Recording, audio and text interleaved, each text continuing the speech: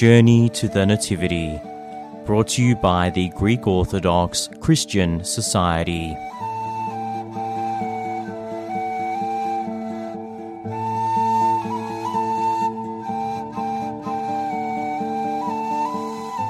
The Feast of Christmas, celebrating the birth of Jesus, is one of the most joyful days of the Orthodox Church. It's also known as the Incarnation of Christ. As Orthodox Christians, this means that we celebrate that Jesus became a man and came into the world to save us.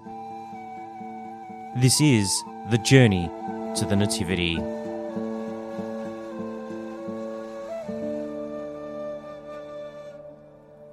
The prophet Moses, born around the 14th century into a Jewish family, descended from the tribe of Levi, raised within the Pharaoh's household, self-exiled to the desert because he killed a man, married and made a living as a shepherd, slow of speech, became not only a leader of his people, the Israelites, the chosen people of God, but also a type of Christ. Today we will come to understand how, by looking at his relationship with his people, his relationship with God, through various events that took place. Through multiple miracles and through the leadership of Moses, God freed his people from slavery in Egypt, and they crossed the Red Sea to spend 40 years wandering in the desert until they reached the Promised Land. Throughout those years, the Israelites met with many difficulties and complained constantly, frequently losing their faith in God. But throughout, Moses interceded and God always provided. Initially, they travelled through the desert Sur, where they could not find any water, until they reached a place called Marah, where they found a spring, but the water was bitter. The Israelites complained bitterly. Moses prayed, and God spoke to him, telling him to use a branch from a tree to sweeten the water. Here the tree becomes a symbol of the strength of God, just as the wooden cross that Christ was crucified upon became a symbol of the strength of God, turning the bitterness of sin into the sweetness of salvation. From Marah, they travelled to the 12 springs of Elim, where water and food were abundant. From there, they were then led into the desert Sin, where their food ran out, and so did their faith, and they blamed Moses for their woes. But God speaks to Moses again and tells him that he will rain down food in bountiful quantities. God forgives their lack of faith and provides for them. He provides not just for their daily needs, but also for years and generations to come, with the manna that remained fresh and unchanging, in the piece that God asked Aaron to set aside in a gold pot as a holy relic. And this was later put into the Ark of the Covenant, along with the tablets upon which the commandments were written. When they arrive in the desert of Rephidim, they are again without water, and again complain and blaspheme against Moses and God, because they forgot the signs of Moses and of God that enabled their freedom. But each time Moses prayed to God, and God guided him to where he would find water. Again he prayed to God when the Amalekites attacked the Israelites, standing on the mountain, praying with arms wide open as the sign of the cross, until the Amalekites were defeated. Every day, Moses would sit with his people, providing advice, mediating in their differences, and teaching them. He was tireless. After some months, they arrived at the Sinai desert opposite Mount Sinai. Once Moses had settled his people, he climbed the mountain as he had been invited to by God. God uses Moses as his messenger to tell the Israelites that he will look after them, but in return he wanted their loyalty, and the people accepted, shouting that they would follow and obey. God chose to reveal himself in a way that would make it clear to the Israelites that it was in fact he that was speaking, and he reveals himself to Moses so that the people would have faith in Moses as well. He sends Moses to tell his people to cleanse themselves by abstaining from food and physical contact, in order to be prepared for his coming, imbuing a sense of reverence and respect. On the third day, the mountain was consumed with smoke, thunder and lightning, and the sound of trumpets, so much so that the people were filled with fear, looking to Moses as their leader. And God spoke loudly, issuing forth the 10 Commandments, which are so familiar to all Christians. Up until now, we had seen Moses as a leader, leading his people out of slavery through the desert towards the Promised Land. We have seen him as the intermediary between God and his people, praying for them, teaching them, just as Christ did in the first years of his missionary work. But after God provides the commandments, Moses takes on a different role. Moses was the only one of all the Israelites who was allowed to approach God. Moses, because of his faith, had developed such a special relationship with God that God allowed him into the hallowed place. The Israelites, on the other hand, were afraid of God and did not want to get too close. They needed to understand God's strength and glory so that they could obey his law which was the criteria by which he would judge the living and the dead at his second coming. In this way, Moses becomes the broker of the Old Testament.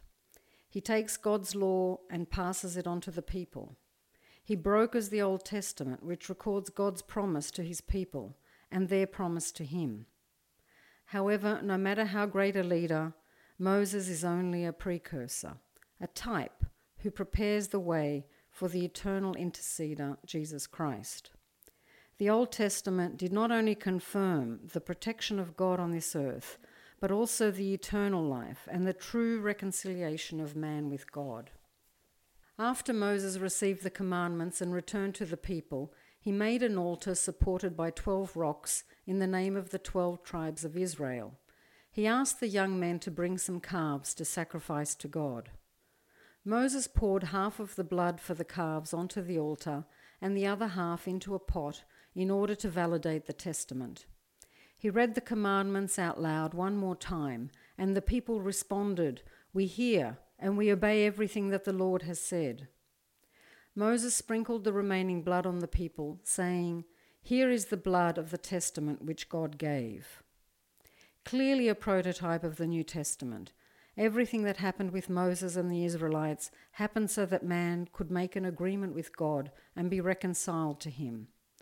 Twice Moses poured and sprinkled the blood. By pouring the blood on the altar, he was sacrificing to God for the forgiveness of sins. By sprinkling the blood on the people, he was offering God's grace and mercy, which pour forth from the testament. The agreement of the Old Testament was sealed with blood, as were the chosen people of God. Moses was the conductor of the seal. The Old Testament was sealed with blood, as was the New. This is my blood of the New Testament. God revealed himself to Moses, a prophecy of the incarnation. Moses delivers God's people of Israel from Egyptian bondage and brings them to the new life in the Promised Land.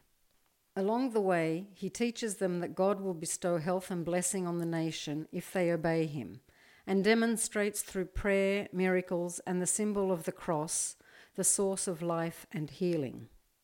He gives them the law as a foundation for their lives.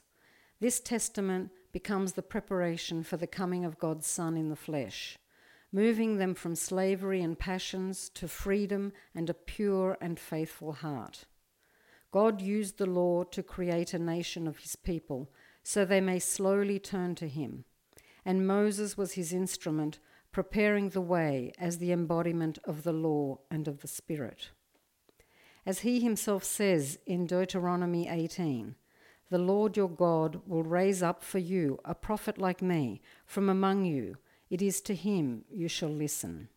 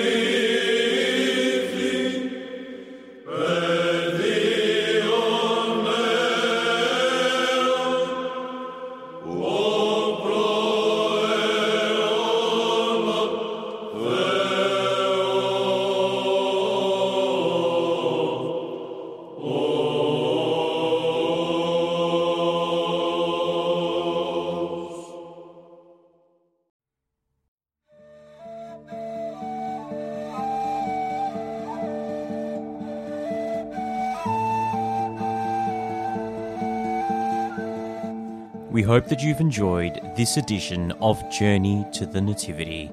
For more spiritually edifying Orthodox talks and podcasts, be sure to head to orthodoxjourney.com.